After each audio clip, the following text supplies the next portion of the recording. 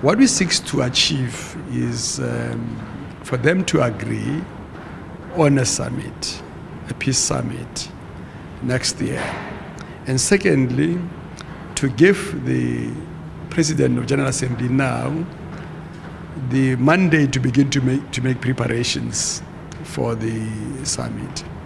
And third, to agree that the outcome of this summit will be a political high-level declaration recommitting to the leaders of the world towards a peaceful world, given the current tensions, animosities, intolerance worldwide, that we needed to recognize Mandela's spirit, and leaders should then commit themselves. So just seeking to do. So we thought that we can work very hard and have this resolution adopted around 22nd of December.